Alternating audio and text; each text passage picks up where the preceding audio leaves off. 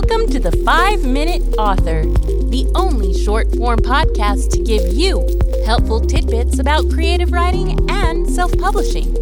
Do you want to create a book that people will love? Join award-winning and best-selling author Sonia Dewing, CEO of Women's Thriller Writers Association, a roller derby player, and a happy dog mom to giant puppy Bo. Let's get started! I have a lot of characters in my Idolmaker series. So how did I, and how do you, keep all of those characters as distinct as possible so that readers don't get confused? First, I introduced just a few characters in the first chapters so that the reader gets grounded with the main characters. Then when I introduced all the other cast, they each have their own distinct name. In other words, I try to keep the names as different as possible. They have their own way of talking, and some have a specific prop. As for props, one of my characters always had a drink in his hand, or he was always standing behind a bar. Another character is very animated, always talking with his hands. As for their own way of talking, if you listen in to a group of people, notice how they each sound different. Maybe it's an accent, maybe they speak a little softer, or maybe they use different words. I had a character that was older than everyone, and he used words that maybe your grandfather might use. Now, when I had to introduce several characters at once, I wrote it so that we're seeing the most distinct things about those characters right away, and learning just a tiny bit about them. Here's an example. Jessup is talking to Leslie. Before we head over there, let me tell you a little bit about each of our guests. The tall Navajo woman, that's AJ Bluehorse. She's made money by being one of the top computer programmers. The ginger, that's Frederick. He's another writer. Don't call him Fred. He's an anal pipsqueak, but John wanted him here.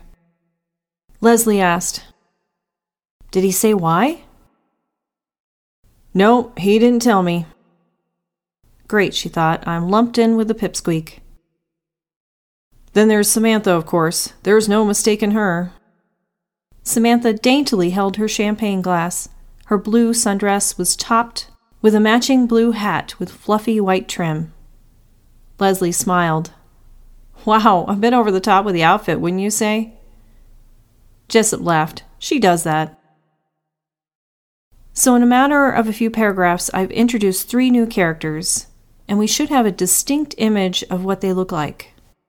And although there is a large cast, Leslie is the main featured character, and we see everyone through her eyes. Now, Terry Shepard, author of the Jessica Ramirez Thriller series and host of the popular Authors on the Air podcast, as well as the nicest author I met at Killer Nashville, had this to share about using multiple characters. The biggest beef my readers have is, your cast is too big. I've tried to shrink the ensemble, but since Jess's adventures take her all over the world, there are inevitably a dozen or so named players who have significant screen time. I try to make Jessica and Ollie the central focus and have evolved into letting them tell their parts of the stories in first person. Thank you, Terry.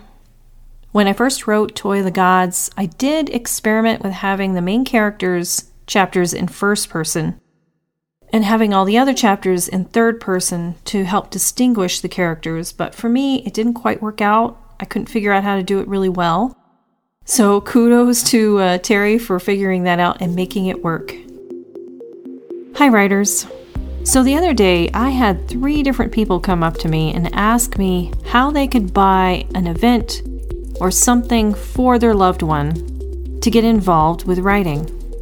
So what I did was I've created some gift certificates.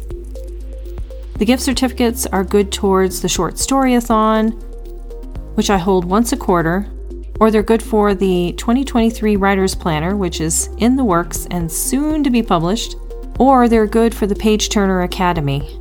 So if you want to buy something for someone else, or you want to send your loved ones to some place to buy you something that you would love for the holidays, you can find it at womenstthrillerwriters.com, and you'll find those gift certificate options under must-haves. And that's it. You can find show notes on the website at women'sthrillerwriters.com, as well as other tips, the Page Turner Academy, and a free character development worksheet.